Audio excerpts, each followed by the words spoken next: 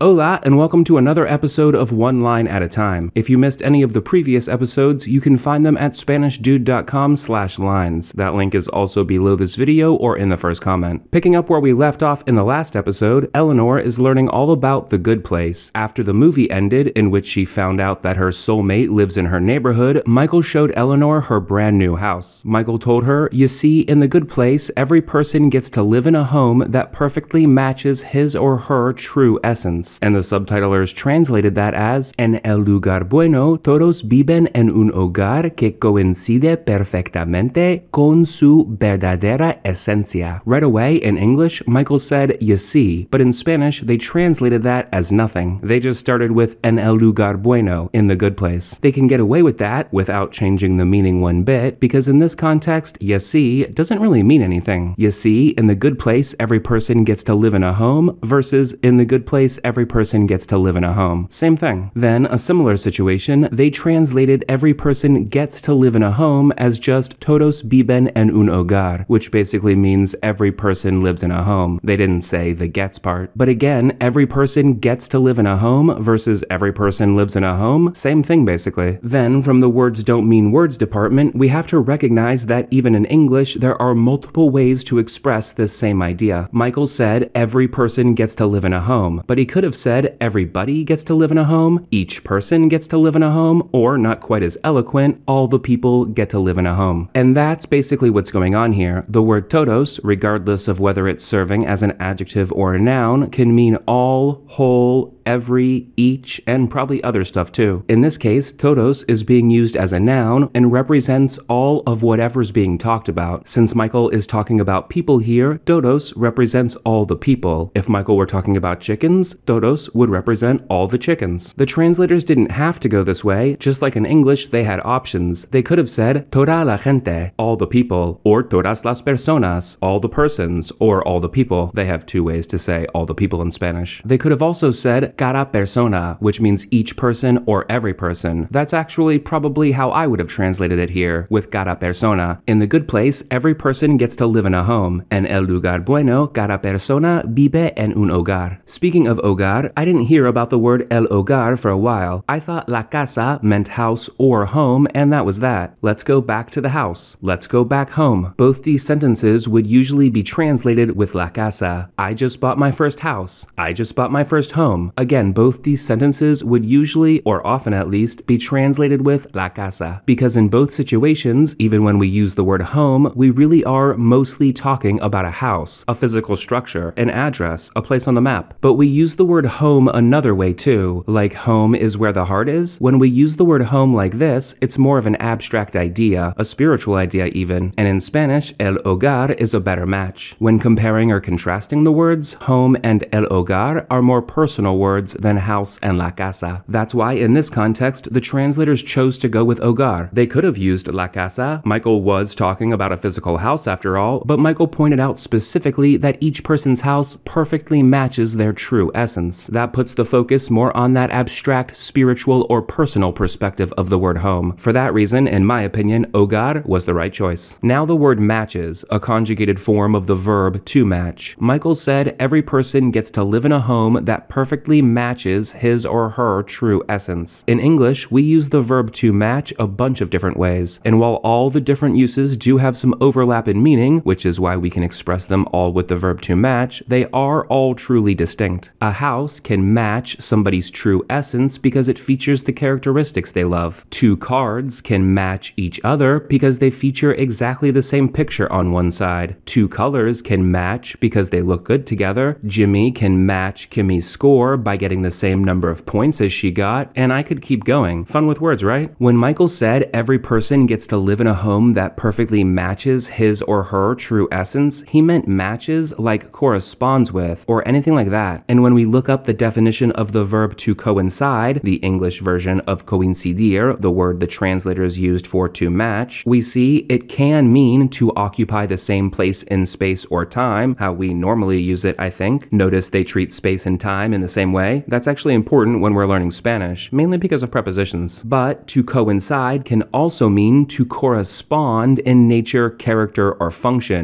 which is how it's being used in our example, que coincide perfectamente con su verdadera esencia. They use coincidir in Spanish way more than we use to coincide in English. Then this is cool. I've always liked this. In English, to make sure he included the men and the women in the neighborhood, Michael said that everybody gets to live in a house that matches his or her true essence, his or her. In Spanish, they don't have to worry about that because su can mean his or her, or like in this context, either or. Saying su verdadera esencia is basically like saying every person gets to live in a home that matches their true essence. I do that in my script sometimes. I don't like saying his or her, so when I can, I just say their. In Spanish, there's no decision to make. Su is the way to go for sure. It can mean his, her, or his or her, that entire phrase. Then I've always liked the word verdadera. Truth is la verdad, the noun. Then true is verdadero, verdadera, verdaderos, or verdaderas. In this case, it's verdadera to match esencia, la esencia. There are other ways to say true, as in authentic, auténtico, and all its forms come to mind. But once again, I agree with the subtitler's decision to go with verdadera. That's what I would have said here too. Last thing, the before-after question. Why did they put the adjective before the noun here, not after? Why did they say verdadera esencia, not esencia verdadera? I've never covered this topic in a YouTube video, but I did explain it fully in my premium course, Logical Spanish. So if any of this confuses you, I'm going to go through it fairly quickly. Make sure you watch modules 7 and 8 in Logical Spanish. If you don't have access to Logical Spanish, why not? Until none of us are stuck in our houses anymore, you can become a lifetime member for whatever price you want. You name the price. When you're a lifetime member, you get access to all my premium courses, including Logical Spanish. So become a lifetime member and watch modules 7 and 8 in Logical Spanish. If you do, I bet the big before-after question will rarely give you a problem again. Get all the details at SpanishDude.com/lifetime. Okay, there are many different types of adjectives. Articles are adjectives, the words a, an, and the. Numbers are usually adjectives, 1, 2, 3. Ordinal numbers are adjectives most of the time too. First, second, third. The words this, that, these, and those can be adjectives. They're the demonstratives. There are tons of different types of adjectives, and for the most part, adjectives go before the noun in both English and in Spanish. But then there are descriptive adjectives, words like good, bad, black, white, and true, false. Adjectives that tell us more about a noun by describing the noun, those are called descriptive adjectives. That's good nomenclature. What I didn't know until recently was there are actually two types of descriptive adjectives. There are restrictive descriptive adjectives and there are non-restrictive descriptive adjectives. And in Spanish, restrictive descriptive adjectives go after the noun, while non-restrictive descriptive adjectives go before the noun. Don't worry about the nomenclature. All that's important is you understand the logic of what I'm about to tell you. A descriptive adjective is restrictive when it tells us more about the type of noun the speaker is talking about. Saying the same thing another way, when a descriptive adjective restricts the story to a certain type of noun, it's restrictive and goes after the noun. Then a descriptive adjective is non-restrictive when it's not restrictive. I know, helpful, but that's the truth. When a descriptive adjective doesn't restrict the story to a specific type of adjective, it's non-restrictive and goes before the noun. Getting more specific though, after looking at tons and tons and tons of examples, it seems native Spanish speakers place a descriptive adjective before the noun, non-restrictive, for one of three reasons, or a combination of them. Number 1, to express an opinion about the noun that follows. Number 2, to emphasize some characteristic of the noun that follows. And or number 3, to make the story more dramatic. For example, in this world, there are different types of bread. There's white bread and there's wheat bread, among others. In Spanish, white bread would be el pan blanco, with the adjective after the noun. Then wheat bread is commonly referred to as el pan integral. They say integral, which means lacking nothing essential, entire, instead of whole. Again, the adjective is after the noun. The reason blanco and integral usually go after the noun when talking about bread is we're talking about different types of bread. Jimmy bought white bread. The adjective white restricts the story to a specific type of bread. Jimmy didn't buy wheat bread or pumpernickel bread, he bought white bread. That's why blanco is considered restrictive here and goes after the noun pan. White bread, el pan blanco. But this example is different. The woman stepped onto the white snow. In Spanish, snow is la nieve, and in this context, anything goes of course, but usually the white snow would be translated as as la blanca nieve with the adjective before the noun. So in the previous example, blanco went after the noun. Now in this example, blanca goes before the noun. This goes to show us that descriptive adjectives aren't restrictive or non-restrictive, even if I refer to them that way sometimes. Descriptive adjectives serve as either restrictive adjectives or non-restrictive adjectives. In this example, blanca is non-restrictive because its main purpose isn't to restrict the story to a certain type of snow. Snow is white. Everybody knows that. It's common sense. It doesn't need to be mentioned. In fact, when said in the same context, the woman stepped onto the white snow tells us the same thing about the world as just the woman stepped onto the snow. The reason somebody would say white snow instead of just snow is to reinforce a characteristic of snow, reason number 2, and or to make the story more dramatic, reason number 3. That's why when we say white snow, it would usually be translated as la blanca nieve, with blanca before nieve. Now, I gotta say, it's not always so cut and dry. It's often possible to see an adjective as restrictive and as non-restrictive, even in the same context, even in the same sentence. That's because everything I just told you about white snow is true. By default, snow is white, so saying so adds nothing to the story. But white snow is still a type of snow. There's black snow, muddy snow, red snow, bloody snow, yellow snow, somebody made pee-pee? And that's even before we get to snow cones. So in the end, whether a speaker puts a descriptive adjective before or after the noun comes down to what was their main point or their main focus. And sometimes it's arbitrary or depends on their mood. When said in the same context, there's very little difference between chicos buenos and buenos chicos, if any. Good boys are a type of boy, restrictive, but good boys? That reeks of somebody's opinion, doesn't it? Non-restrictive. Getting back to our example now, when Michael said true essence, his main point wasn't to differentiate between their true essence and their false essence, though that subtle implication is there. He was mainly emphasizing a characteristic of their essence, reason number 2, and in doing so, he made the story more dramatic, reason number 3. Isn't our essence our truth anyway? Couldn't we define our essence as our truth? It says here the individual, real, or ultimate nature of a thing. Then the properties or attributes by which something can be, blah blah blah, identified as being what it is. Then in or by its very nature. In this way, saying their true essence is basically like saying their true truth. The descriptive adjective true is being used to emphasize a characteristic of their essence and to make the story more dramatic. True is non-restrictive here. That's why the subtitlers put verdadera before esencia, his or her true essence, su verdadera esencia. If that leaves your head buzzing with questions or it confused you at all, I strongly suggest that you watch modules 7 and 8 in my premium course Logical Spanish, which you get access to when you're a lifetime member, which you can become for whatever price you want. With the Name Your Price special, there's really no excuse to not be a lifetime member and have access to all my premium videos, not only Logical Spanish. I reiterate, if you can't swing the $5 minimum, no worries, email me and I'll set you up for free. No questions asked. Okay, until the next time, hasta luego.